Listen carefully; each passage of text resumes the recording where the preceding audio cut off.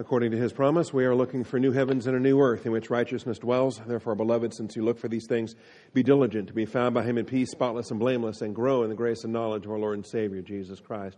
Our growth comes through the Scriptures. Join me once again as we turn to Philippians chapter 3. We want to present ourselves as workmen needing not to be ashamed, rightly dividing the word of truth. If it's in the truth, I'm accountable. If it's not in the truth, I'm also accountable.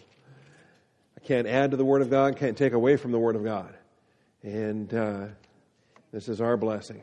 What God has revealed belongs to us and our children forever.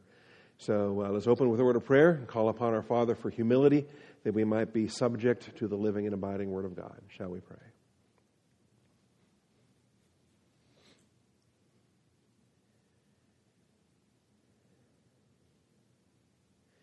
Heavenly Father, we do thank you for the truth of your word and the blessing that we have to assemble together this morning.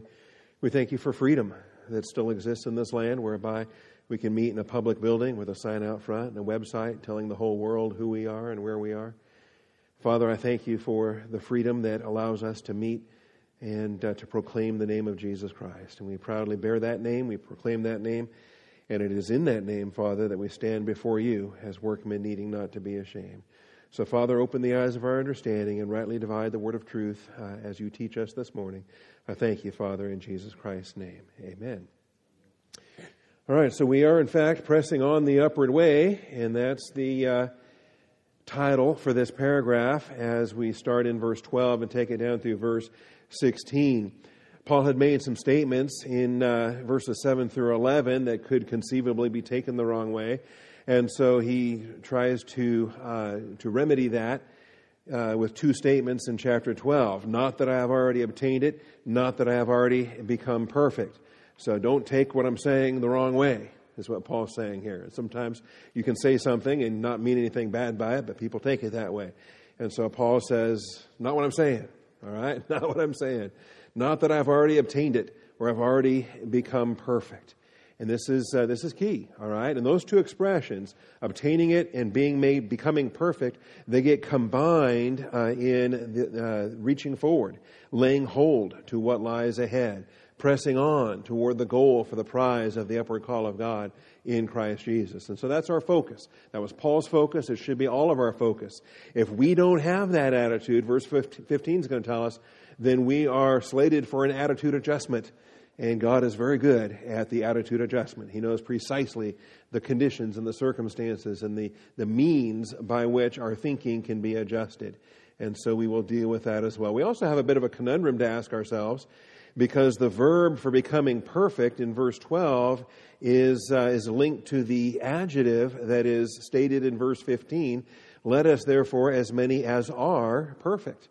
And so that's the reality. We are perfect even while we have not yet been perfected. Even while being perfected continues as an ongoing process. And that's not contradictory, and it is textually problematic, and so it causes folks to look at it and consider what it's saying. But I think it's a beautiful oxymoron. It's a beautiful paradox whereby we approach the unapproachable light, whereby we fathom the unfathomable riches of grace, whereby these things that might appear to be contradictory are in fact beautifully true in both of their applications. So that's going to be part of what we're going to look at here this morning. Now, if you were with us on Wednesday night, we were dealing with these terms in verse 14, and so I want to get right back to that, because the focus of Paul's pressing forward is described as a goal, is described as a prize, is described as an upward call. And these things are linked together, and there is legitimate grammatical question as to, well, how exactly are they linked together? Is the goal the same thing as the prize? Is the prize the same thing as the upward call? How is this being phrased? And I believe it's being phrased in a progressive manner, constantly speaking in a forward way to communicate the very idea of pressing on. And so I press on towards the goal for the prize of the upward call of God in Christ Jesus. And so it is definitely written in such a way as to lead us segment by segment by segment in an ever forward way. And I think it's beautiful. I think it's the I wish I could write like that. It's a marvelous writing style related to this. And so we've talked about the goal. We talked about the prize. This morning I want to deal with the upward call. If you missed it on Wednesday, we had some fun with the goal, the skopos, which is a goal or a bullseye, and found that this is the only place in the New Testament that has it, so it's a pretty short word study on that basis. There are some Septuagint uses whereby it's pretty much used as a target, as a bullseye, if arrows are being fired. And both Job and Jeremiah felt that God was the archer and they were the bullseye. They were the target, and God was just filling them with arrows in Job 16 and in Lamentations 3. There's also some extra-biblical literature that uses the term as well in apocrypha and pseudepigrapha sources, such as the wisdom of Sirach, which we read from in there in chapter 5.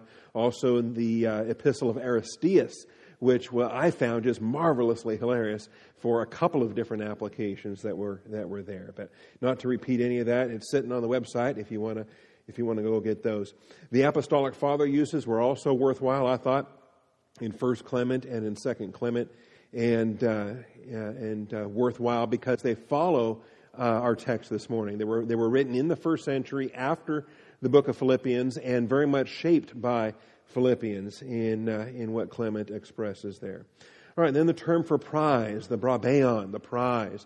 And there's a whole doctrine. In fact, I haven't really settled this yet. We might be a good opportunity to take up a doctrinal study, take up a topical study before we move on, to just center on the prize, to center on what is the doctrine of rewards, what are the crowns we have to look forward to, what was the expectation Paul had that there was a crown of righteousness laid up for him, and is it wrong to want to have a crown? Is that somehow arrogant, or is it wrong to be reaching for the prize? Well, this verse here tells us, reach for the prize. That is the goal of the prize, of the upward call. And then when we get there, what a blessing it'll be to then throw them at His feet.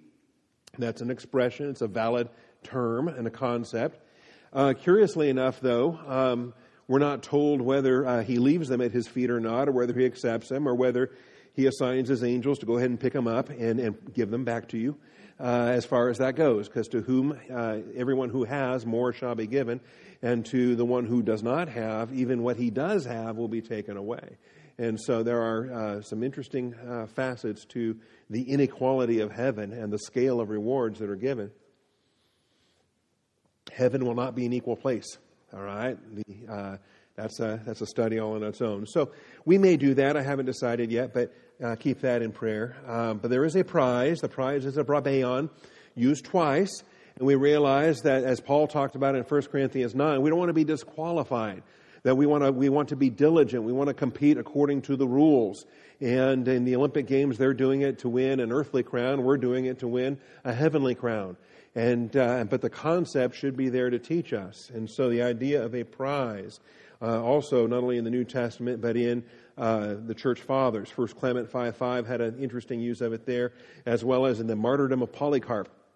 I thought that was a very noteworthy. If you've never read the martyrdom of Polycarp, I recommend it, and just for the devotional value to it as a facet of church history. One of the earliest records that we have of someone dying for their faith in the New Testament. Also, I think it's useful to understand that this is the verb that's used in Colossians 3:15.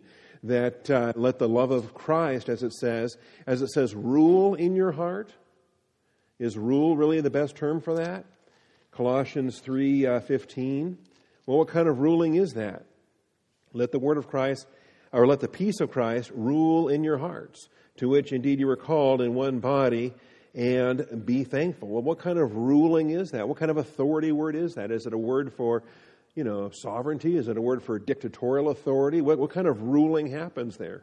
Well, it's actually this word for ruling in the sense of a sporting official, in a judge who has a ruling, a sport ruling. He's calling balls and strikes. He's throwing flags. He's awarding the judicial prizes for an athlete. And so as far as ruling is concerned, I think awarding prizes is a marvelous way to render this. Let the peace of Christ be the prize awarding judge in your hearts. See, because that's the verb that's there. It's brabuo that's there as opposed to the noun form there of brabeon. All right, so that's what we covered on Wednesday. This morning I want to talk about the upward call, the recognition that every one of us has been called, and we're called to eternal life, but we're also called to this upward call. We're called to the experiential outworking of our salvation. We're called to this confession. Jesus Christ is the apostle and high priest of our confession, and we are partakers of a heavenly calling. That stresses our function, our priestly function here on earth. And so we want to be clear on this. Upward call is really two terms, the anokleseos. The anokleseos, ano is the preposition for upward, and klesis is a calling. It's the anokleseos in the text here, but it's ano, Strong's number 507, plus klesis, Strong's number 2821. And we're going to be careful with it just because it's a term that lends itself to some sensationalism and scandal and argument and whatever. And so, particularly of different Calvinistic bents whereby the calling and the choosing and all these other things get very ferocious very quickly in some people's faith. But let's just recognize that for today's purposes, we're talking about our calling, the upward call, whereby we are, each one of us, from the moment of our salvation, we have a course set before us. It's called a race. It's called works prepared beforehand that we should walk in them. It's called the purpose of God for our generation. That's what we're called to do in the exercise of our spiritual gifts, in the pursuit of our ministries, and in the achievement of the effects that the Father would achieve in and through us for His good pleasure. That's our upward call. And we have that from the moment we're saved to the moment He takes us from this world, from the cross to the crown. And we want to be clear on these things.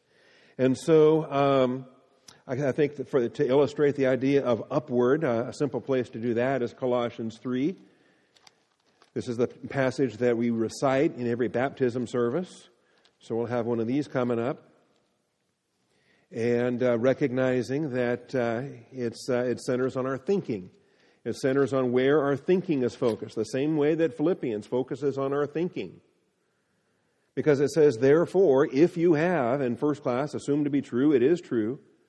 Therefore, since you have been raised up with Christ, keep seeking the things, the ano things, right? The things above, where Christ is seated at the right hand of God. Set your mind on the things above. This is what you're to think on.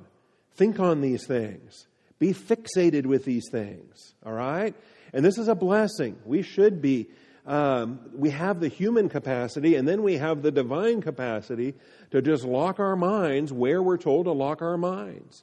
To me, this is a blessing from God. I think humanity was designed to be habitual. Humanity was designed to be regular and consistent and faithful, day after day after day after day. And God modeled that when He made creation on day 1, 2, 3, 4, 5, 6, rested on day 7, gave us a pattern. And each step of the way, there was evening and morning one day, evening and morning 2 days. And each step of the way, God was laying this pattern out on a consistent, habitual basis, see. And we're designed to be consistent and habitual creatures, worshiping Him, loving Him, learning His Word, living it out. Okay? Now, I grant you, the fall affects that quite a bit. And as sinners, as fallen creatures, the blessings of our habitual nature become an addictive nature. And we can become enslaved to sin patterns, and we can become addicted to substances and activities and whatnot. But nevertheless, to lock our minds in on something, and what a joy. Okay? So set your mind on the things, the ano things, not the things that are on earth. For you have died, and your life is hidden with Christ in God. We are dead to sin, but alive to God in Christ Jesus. And so that life, that hidden life, it's at the right hand of the Father. And if you have eyes to see it, you'll see it. But if you don't have eyes to see it, then it's hidden, just as Christ is hidden. And we're waiting for our apocalypsis, just like Jesus is waiting for His apocalypsis. Don't be afraid of apocalyptic terminology. It's great stuff. All right? Waiting to be revealed. And when the Son of Man is revealed, when the bride is revealed, creation itself is going to celebrate when we are revealed with Him in glory. All right. And so we want to have an upward focus. That's the application there. It is an upward call. It's not an earthly calling. Everything of earth, the things of earth should grow strangely dim. The things of earth, and that's a hymn, that's not Scripture. But still, it's a concept, it's a principle that if we are looking at the things above, if we're seeking first the kingdom of God and His righteousness, then all these other things can be added unto us in the proper time, in the proper way. And we accept them for what they are, the other things, because first things stay first. Now, as far as our calling is concerned, I'm giving you a selection of verses here. Recognize that they're used in different ways, and hopefully we'll have the discernment to ask ourselves, well, now, which calling is in view here? Is this my calling unto eternal life? Is this my calling whereby I believe in the gospel and I get saved? Or is this my calling as a pastor? Is this my calling, because there's a variety of callings even within an overall ministry calling. So there's a calling as a pastor, but then there's the calling as the pastor of Austin Bible Church, for example. There's subsequent callings in different places in different ways. And so starting with Romans 11:29, I think we get a good spectrum for the klesis, the calling. Remember, many are called, but few are chosen. And so that's another principle that we won't get into this morning. But it's just something to chew on and consider. Romans 11:29. And with respect to not getting prideful related to Israel, God's not done with Israel. God is not done with them. They are, for the moment, they are set aside. For the moment, there's a partial hardening. But it's only until, and we ought to be clear on that. And chapter 9, chapter 10, chapter 11, these things are solid on understanding how the church relates to Israel.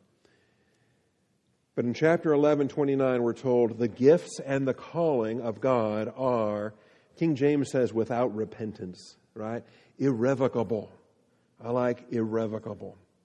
And so we don't get upset. We don't get maladjusted. We don't become anti-Semitic. We don't become dispensationally maladjusted to the present reality of the earthly nation of Israel. Backing up to verse 25 here, I do not want you, brethren, to be uninformed of this mystery. This is a facet of mystery doctrine that pertains to the church and God's dealings with national Israel, so that you will not be wise in your own estimation, that a partial, got that? Not complete, partial hardening has happened to Israel until, got that? It's not forever. So if it's partial, it's not total, and if it's until, it's not forever. It is in the meantime. It is for now. And when the bride is complete, God will resume His plan for Israel. So a partial hardening has happened to Israel until the fullness of the Gentiles has come in. And so all Israel will be saved. But do you know what it takes for all Israel to be saved? It takes the church to prompt them to jealousy. It takes the removal of the church to prompt them to urgency. Because when the church is removed, the restraint is removed. And they will be facing literally hell on earth. They will be facing the wrath of the adversary who is bent on their destruction. They will be facing the opening of the abyss and every demon flooding this earth from the abyss. They're going to be facing an awful lot. But thankfully, 144,000 are going to get saved very quickly post-trumpet. I think very early in the, I believe, even prior to the Antichrist signing the treaty, even prior to day one of their 1,260 days. That those Jewish believers are going to get saved, and they're going to start functioning in their evangelistic capacity. So a deliverer will come from Zion who will remove ungodliness from Jacob, and there you have it. They will have a national salvation that they have to look forward to. Why? Because the gifts and the calling of God are irrevocable. That includes, of course, Israel's calling as His earthly covenant nation. That includes our calling as His heavenly people. If you believe in the eternal security of the believer, you got to believe in the eternal destiny of the Jewish nation. He's not a liar. He doesn't go back on His promises. It's an eternal covenant, just as we have eternal life. And so, anyway, I think this is useful for us to see that the gifts and the calling are irrevocable. Specifically, that has nothing to do with, the immediate application is Israel, but we draw our secondary application. Because do we not have gifts? Do we not have callings? Multiple? Of course. Of course. All right, 1 Corinthians 1:26. More to consider. Consider your calling. That's an order. Think about it. Chew on it. Come to a reasoned consideration. Consider your calling, brethren. Now, which calling is this? I think this is going to be key for us. Early, he was talking about the gospel, talking about the word of the cross as foolishness to the perishing ones, but to us, the being saved ones, it is the power of God. And so we can rejoice in that. And then we get to this calling question. Consider your calling, brethren. There were not many wise according to the flesh, not many mighty, not many noble. But God has chosen the foolish things of the world to shame the wise. God has chosen the weak things of the world to shame the things that are strong. And notice there's the link here between the calling and the choosing, right? Because it's consider your calling, and then it's God has chosen. God has chosen. So the foolish things of the world to shame the wise. He has chosen the weak things of the world to shame the things that are strong. And so being chosen is no credit to you. It's all grace. Hey, the calling is in accordance with that grace. We want to be clear on this. And the base things of the world and the despised God has chosen. So when you consider your calling, just consider whether you are foolish, weak, base, or despised. So those are the four things that are listed there, okay? Or maybe something else that's not listed there that's just as derogatory. Okay? Because you have been chosen by the grace of God. And you have been called by the grace of God. Many have been called, but few were chosen, okay? And we have responded to that calling. Again, is that credit to you? Is that meritorious when you believe in the promises? When you accept the free gift? Is there merit in that? Of course not. God has chosen the things that are not, so that He might nullify the things that are, so that no man may boast before God. And so I can't boast in my salvation. I can't boast in my spiritual giftedness. I can't boast in my ministry calling. I can't boast in my my career success with Austin Bible Church. Can't boast in any of that. Let him who boasts boast in the Lord. Let him who boasts boast in the Lord. And that's here also, in verse 31. So consider your calling. It's an upward calling. So keep your eyes upward. It's not an earthly calling. And it's not a bell curve. And it's not, comparing yourself to the next guy. And as long as you're better than the next guy, then you're okay with yourself, so God must be okay with you too. It's not how it works. Okay? It's not how it works. So consider your calling and boast in the Lord.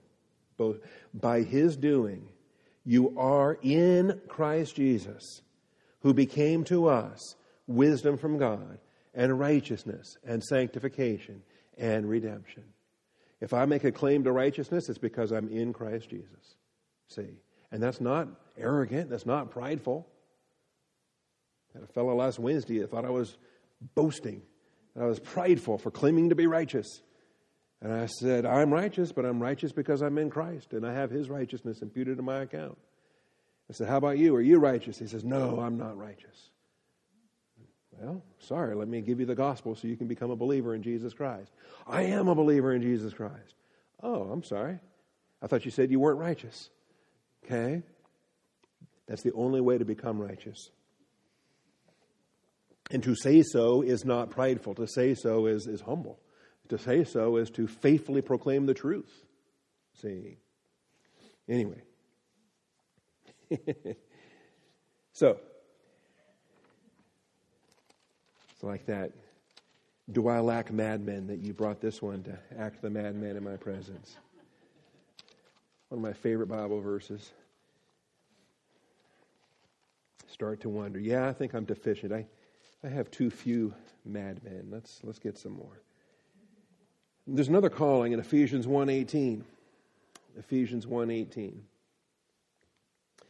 And in a powerful chapter that talks about our position in Christ, it's a song that sings the glories of God the Father. Blessed be the God and Father of our Lord Jesus Christ. So we pronounce blessings upon the Father, who has blessed us with every spiritual blessing in the heavenly places in Christ, just as He chose us in Him before the foundation of the world. And all these things that He's done for us. One long sentence that goes down through verse 14.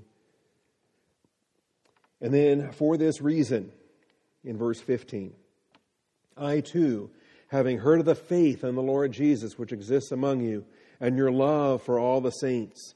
Now, Paul had been there for over 3 years. Paul had been there for 3.5 years. He'd been there, and he'd ministered, and he'd gone through battles and so forth. But then a time came that he went into hiding. And a time came, of course, he had several imprisonments as well. And all he could do was get word, how are they doing? How are they doing? Well, I've heard they're doing all right. They're walking by faith. And they're walking in love for all the saints.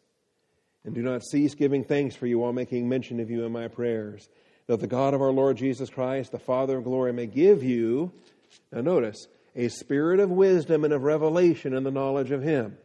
Now this is a well-taught local church. They've been taught by the Apostle Paul for 3.5 years. They have other elders there as well. And yet there are depths they have not been taught yet, and Paul wants them to get to those depths. And Paul prays that Jesus will take them to those depths. And it's going to be another apostle, another pastor, somebody other than him that's going to take that flock to those depths. I believe it's Timothy. I believe it's Timothy, as per 1 Timothy, he's left in Ephesus and he's taking them to these dimensions of truth.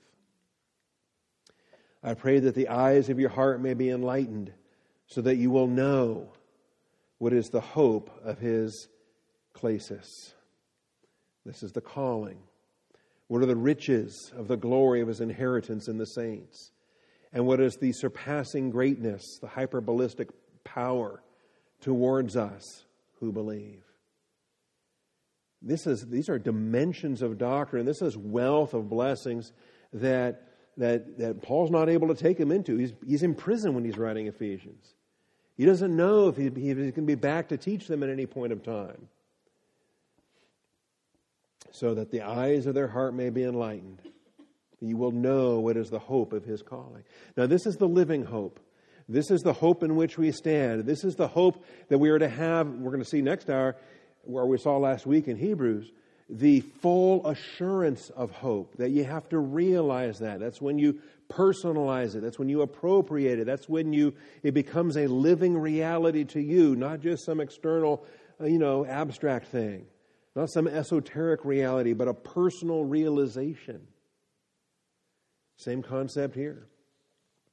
The eyes of your heart may be enlightened so that you will know what is presently the hope of His calling. What are presently the riches of the glory of His inheritance in the saints.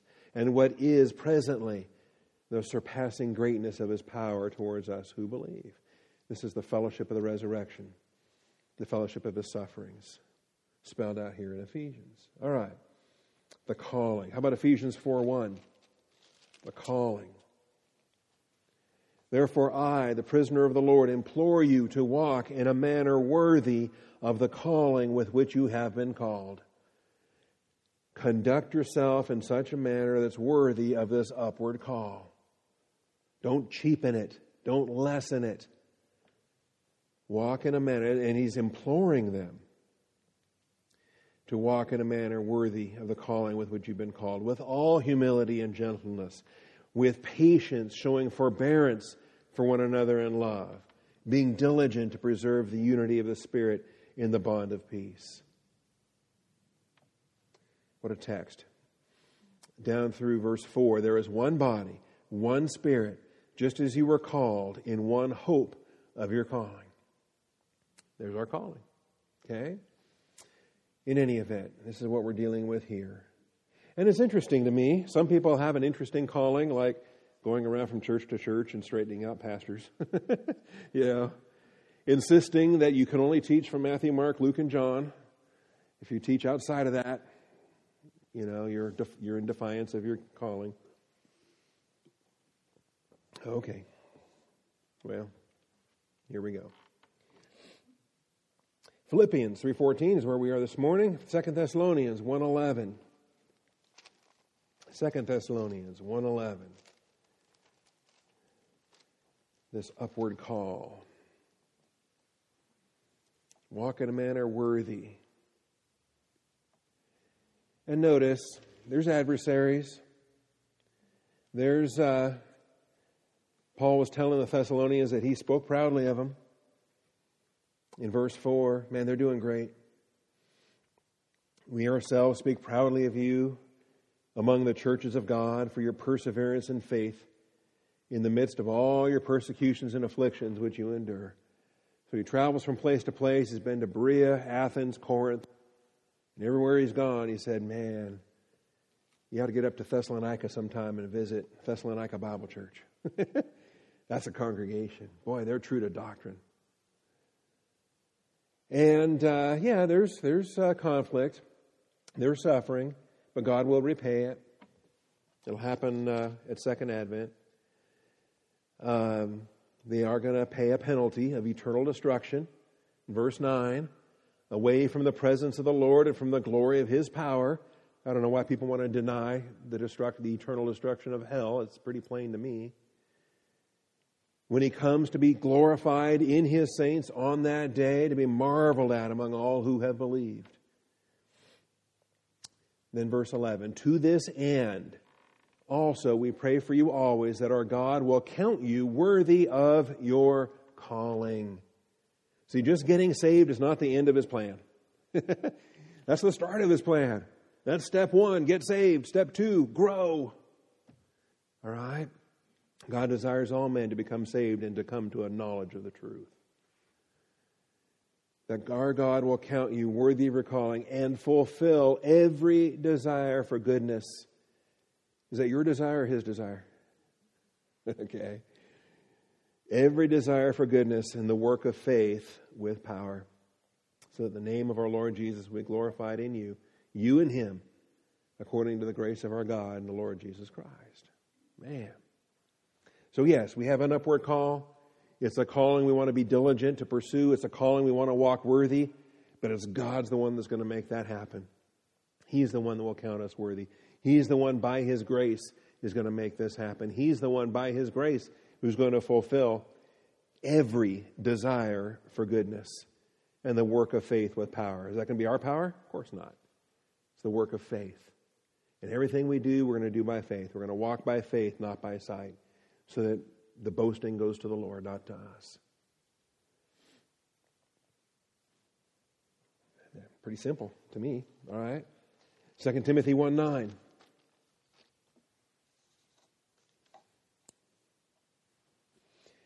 Verse 8 says, therefore, do not be ashamed of the testimony of our Lord or of me, His prisoner.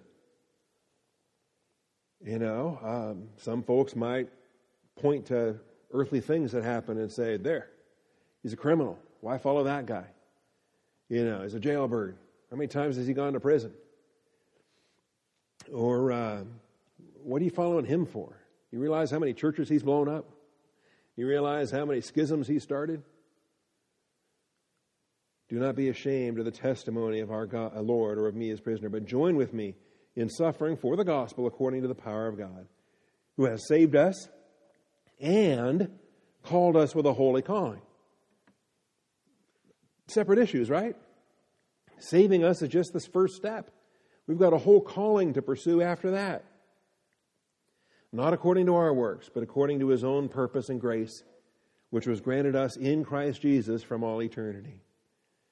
Part of His divine decrees, the perfect wisdom of His plan that He put forth from before the foundation of the world, from all eternity. Didn't earn it, didn't deserve it. But He's got a purpose. He's got a calling. And, if you feel unworthy, you are. If you feel like God's made a mistake, Moses thought the same thing. He said, I'm not a good speaker. My brother would be better at this than me. Okay? I'll understand. He made this choice before the foundation of the world. He made this choice in full foreknowledge and omniscience of who you are and what you're ready for. And He called you anyway. So He must know what He's doing. So from all eternity. But now has been revealed by the appearing of our Savior, Christ Jesus, who abolished death and brought life and immortality to light through the gospel, for which I was appointed a preacher, an apostle, and a teacher. And so here we go. This is what we're called to do. From the foundation of the world, but now has been revealed. So when He, apocalypto, reveals Himself, when He opens a door, and opens your eyes to that door, man, walk through. Walk in faith. Rejoice.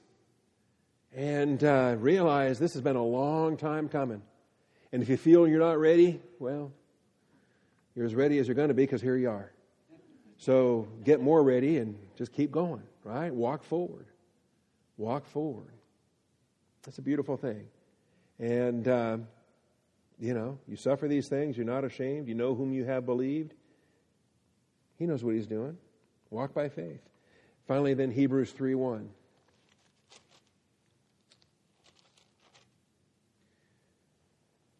Therefore, holy brethren, partakers of a heavenly calling. That's us. That's us. So keep our eyes on the things above. That's us. Partakers of a heavenly calling. We should be reaching forward to the goal of the prize of the upward call of God in Christ Jesus. And if we lose our sight of that, if we for a moment or for a season or for whatever reason, we just stop thinking about those kind of things, why is that? Because we took our eyes off of Jesus Christ. Consider Jesus Christ, the apostle and high priest of our confession. And so there He is. It's an upward call. It's an upward call. Now this truth, I hope we recognize how unique this is. This focus is unique to the dispensation of the church. This could not have been written. Philippians could not have been written in the Old Testament. Hebrews could have been. None of these. Israel did not have an upward call. The Gentiles did not have an upward call. All right? Even in the angelic dispensation, as weird as this is to think about, there were already spirit beings. Many of them were already in heaven. There were terrestrial spirit beings as well on the angelic earth. They didn't have an upward call. We are the stewardship with the upward call. We are the stewardship that by the grace of God have been baptized into personal union with the King of Kings and Lord of Lords.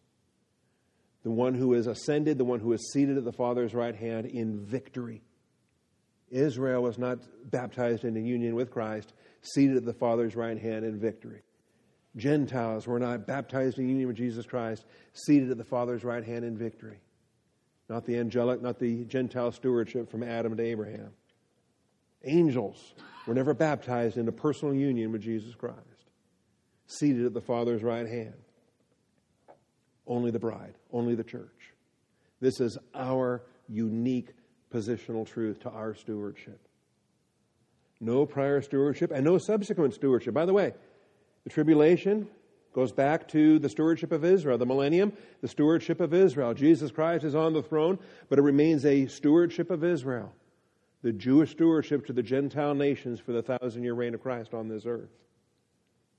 No subsequent stewardship. The fullness of time. 1,000 generations of those who love Jesus Christ. They are not baptized in a personal union with Christ as the bride is. There's one bride. One bride. One Lord, one bride. Okay?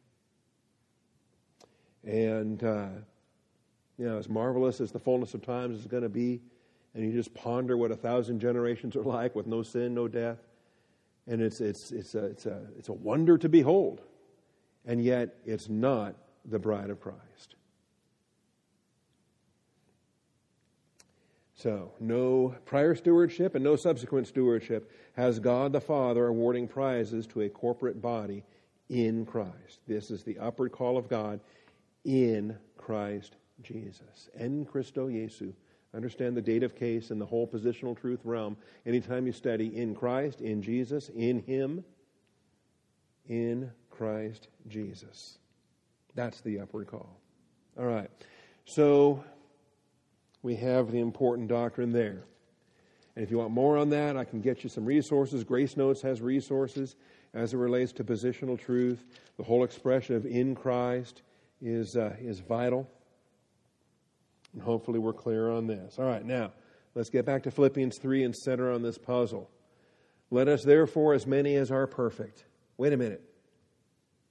Paul, you said you weren't perfect.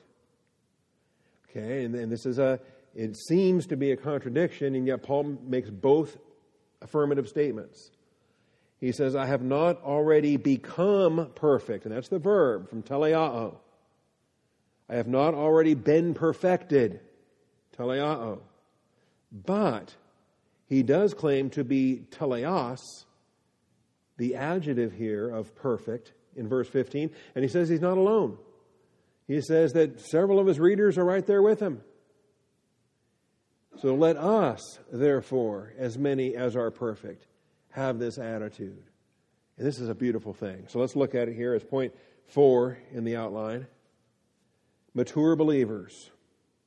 I'll probably use the adjective mature instead of perfect, but it's the same Greek adjective. I don't know, which do you prefer? Do you prefer mature? Do you prefer perfect? Well, you don't want to make a claim of having been perfected, but you can make the claim of being perfect. As perfect as you are now, with more perfection on the way, with the ongoing perfecting still underway. But Scripture says you are to be perfect as your Heavenly Father is perfect. And God never gives us a command that's impossible to obey. And so every believer should become perfect while still becoming more perfect, so long as we're on this earth. Every believer should become mature, to a mature man. Whatever your gift, whatever your ministry, whatever your calling, every believer should be reaching maturity. From babyhood to adolescence to maturity. Is it, do we chart out the 11 spiritual gifts and say, all right, these gifts can get to maturity and these gifts are going to be babes forever? What do we do? No. You have the gift of helps. Marvelous. I want to take you from baby to adolescent to mature. Because it's the mature, perfect believers with the gift of helps that do a whole lot more than the babes do with the gift of helps. Okay? Or the adolescents do with the gift of helps. See, and that's the secret, by the way. The adolescents think they're mature, but they're not. Okay? The mature believers know they're not, so they are. Okay? They know that, think about it. They know that Jesus is still working in them. And they're humble enough to know that. That's maturity. So let us, as many as are perfect or mature, have this attitude. Think this way. Think this way. Let us think this way. It's the same phrase we taught in the kenosis chapter of Philippians 2. Have this attitude in yourselves, which is also in Christ Jesus, who, although he existed in the form of God, did not regard equality with God a thing to be grasped, but emptied himself. Remember that? Okay? You were here for that? You heard that, right? Think this way. That have this attitude is think this way. It's an imperative of phroneo. Think this way. As many, let us, Paul includes himself, possibly his team, some of his readers, whoever, as many as are perfect. Whosoever. Okay? If you make that claim, think this way. And if you have a different attitude, well, God will reveal that also to you. Mature believers allow the Lord to demonstrate their wrong attitudes. Thank you, Lord. I was expressing a wrong attitude there. Thank you for spotlighting that. I appreciate opening my eyes to see the thinking that must be adjusted. And I welcome every attitude adjustment. Absolutely welcome every attitude adjustment. I would hate to stand before the judgment seat of Christ with the maturity that I had the day I got saved, or the day I got ordained, or the day I became pastor of Austin Bible Church, or yesterday. Okay? Each day is a day to grow more. Tomorrow is a day to grow more. And whatever growth there was, whatever treasure there was, I'm going to forget about that. I'm going to keep reaching forward. Keep reaching forward. And so he shows us these attitudes. The definitive, this is subpoint A, the definitive testimony of a teleos mature believer. And so if you can't decide whether you like the term mature, you like the term perfect, maybe just bail on either expression and just call yourself teleos. Okay? We are to be teleos as our Heavenly Father is teleos. And the definitive testimony of a teleos mature believer is to acknowledge being not yet teleao perfected. And this is the tension that we hold these things to. Because teleos is an adjective that comes from this same verb. It's an adjective that comes from the verb.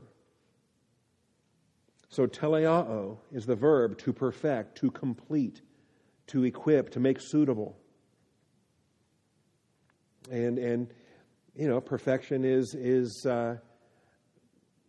relative to the function. You know, a hammer is perfect for pounding nails. It's not perfect for other things. Okay? I know, I'm scrambling.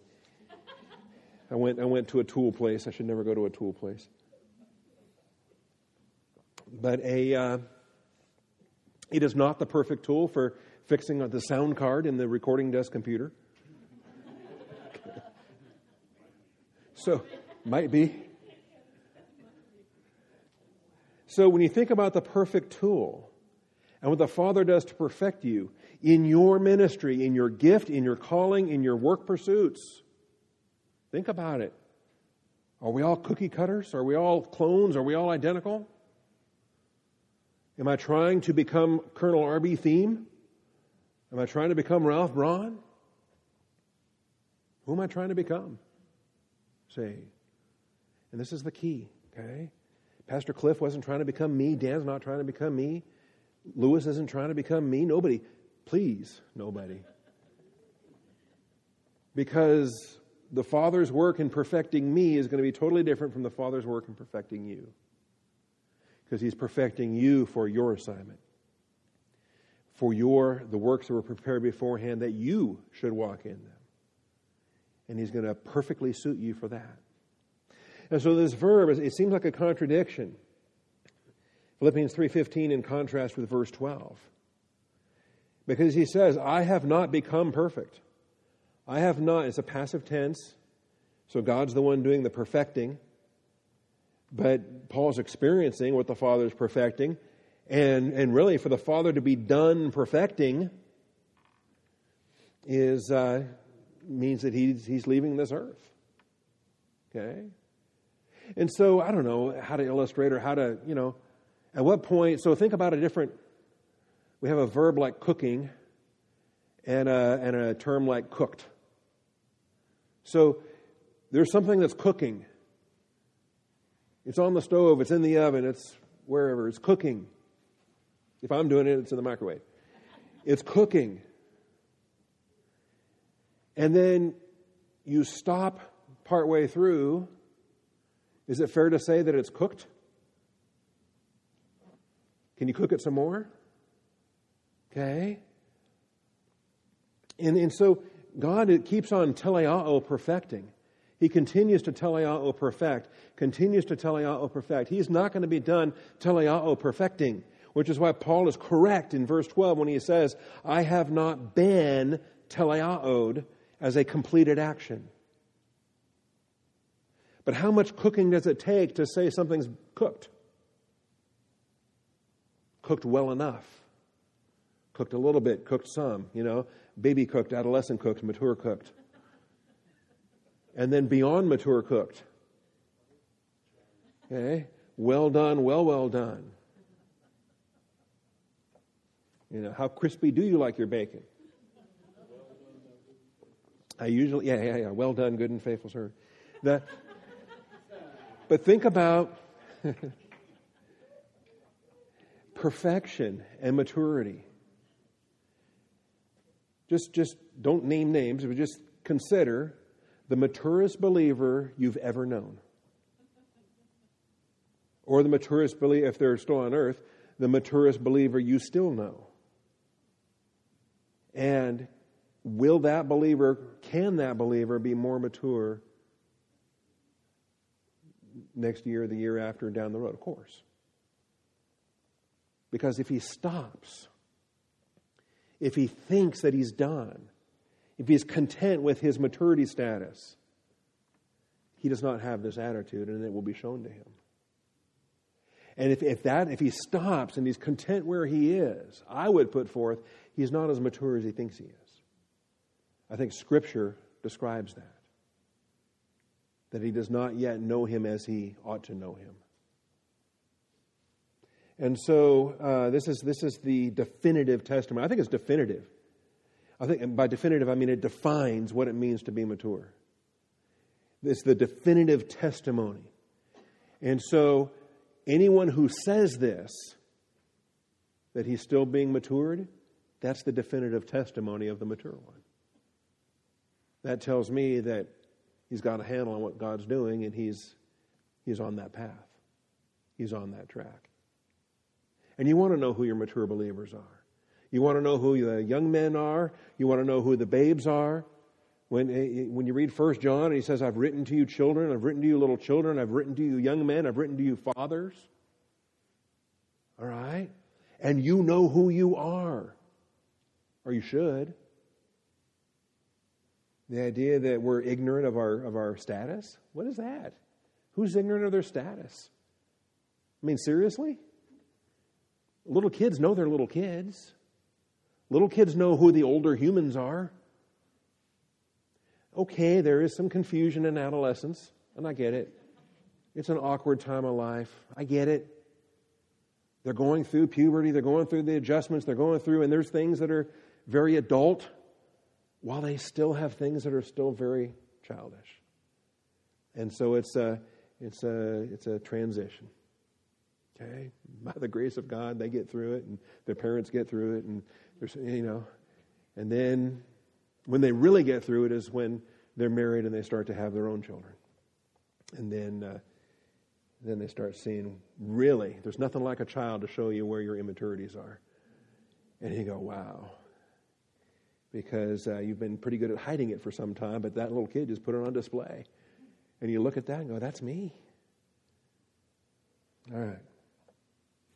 How did I get on this today? This is something.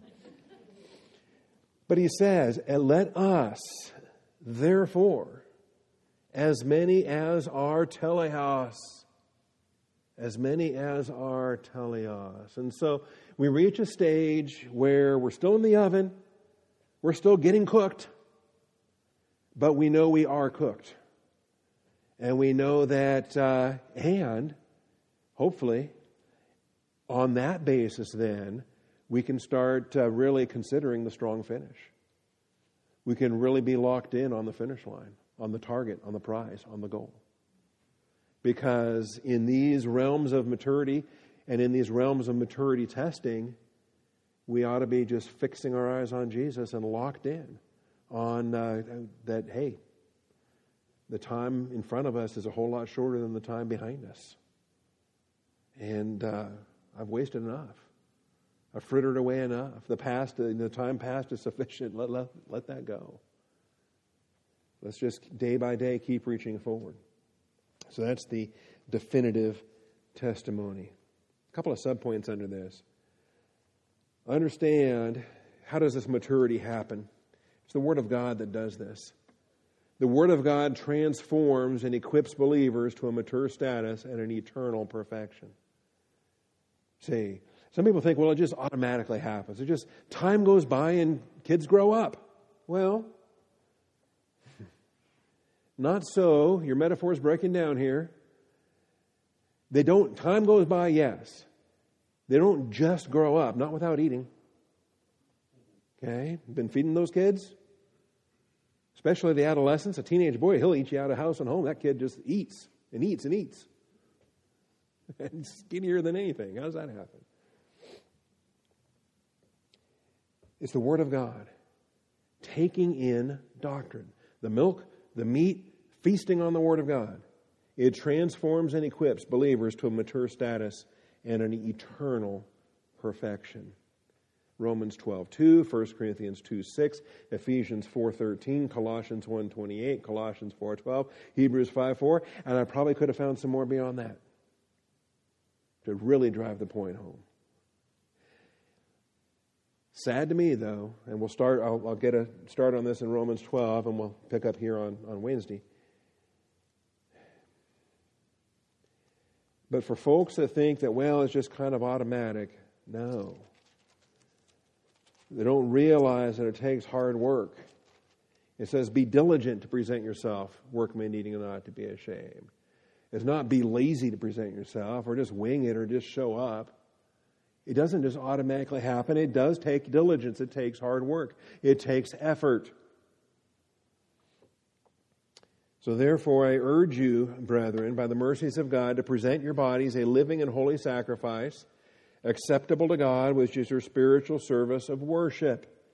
And do not be conformed to this world. Stop being conformed to this world. That's the default. If you're not under teaching, world conformity is a given. But be transformed by the renewing of your mind. And so, you're here today. Ideally, this is the purpose for why you're here today. You're here to be fed. You're here to be growing. You're here to be renewed. You want the Word of God to transform your being, the renewing of your mind, so that you may prove, demonstrate, live out the good and acceptable and perfect will of God. That's the teleos will of God right there. But it takes the Word of God to do this. And without saturating your mind with truth, without humbly receiving the Word implanted that's able to save your souls, this just doesn't happen. If you are a believer but not a disciple, this doesn't happen. And you find that non-disciple believers are just as worldly as the unbelievers around them. They have similar worldviews. They have similar political thoughts. They have similar earthly thoughts. And you think, where does that come from? Not from the Word of God. What Bible are you reading? So, Wednesday night we're going to pick up on this because this is the issue here. And then what are we headed to? Perfection. That's a pretty good standard. The ultimate mature status is the perfect love of God the Father. Be perfect as your heavenly Father is perfect. And then 1 John, perfect love casts out all fear. Okay? And so we've got those two verses of perfection that we'll look at on Wednesday. Thank you, Father, for your truth. Thank you for this morning.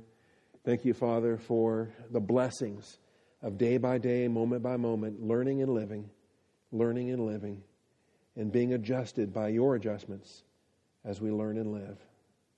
Thank you, Father, for the grace that allows us to minister one to another, to encourage one another, to bless one another. I thank you and praise you, Father, in Jesus Christ's name. Amen.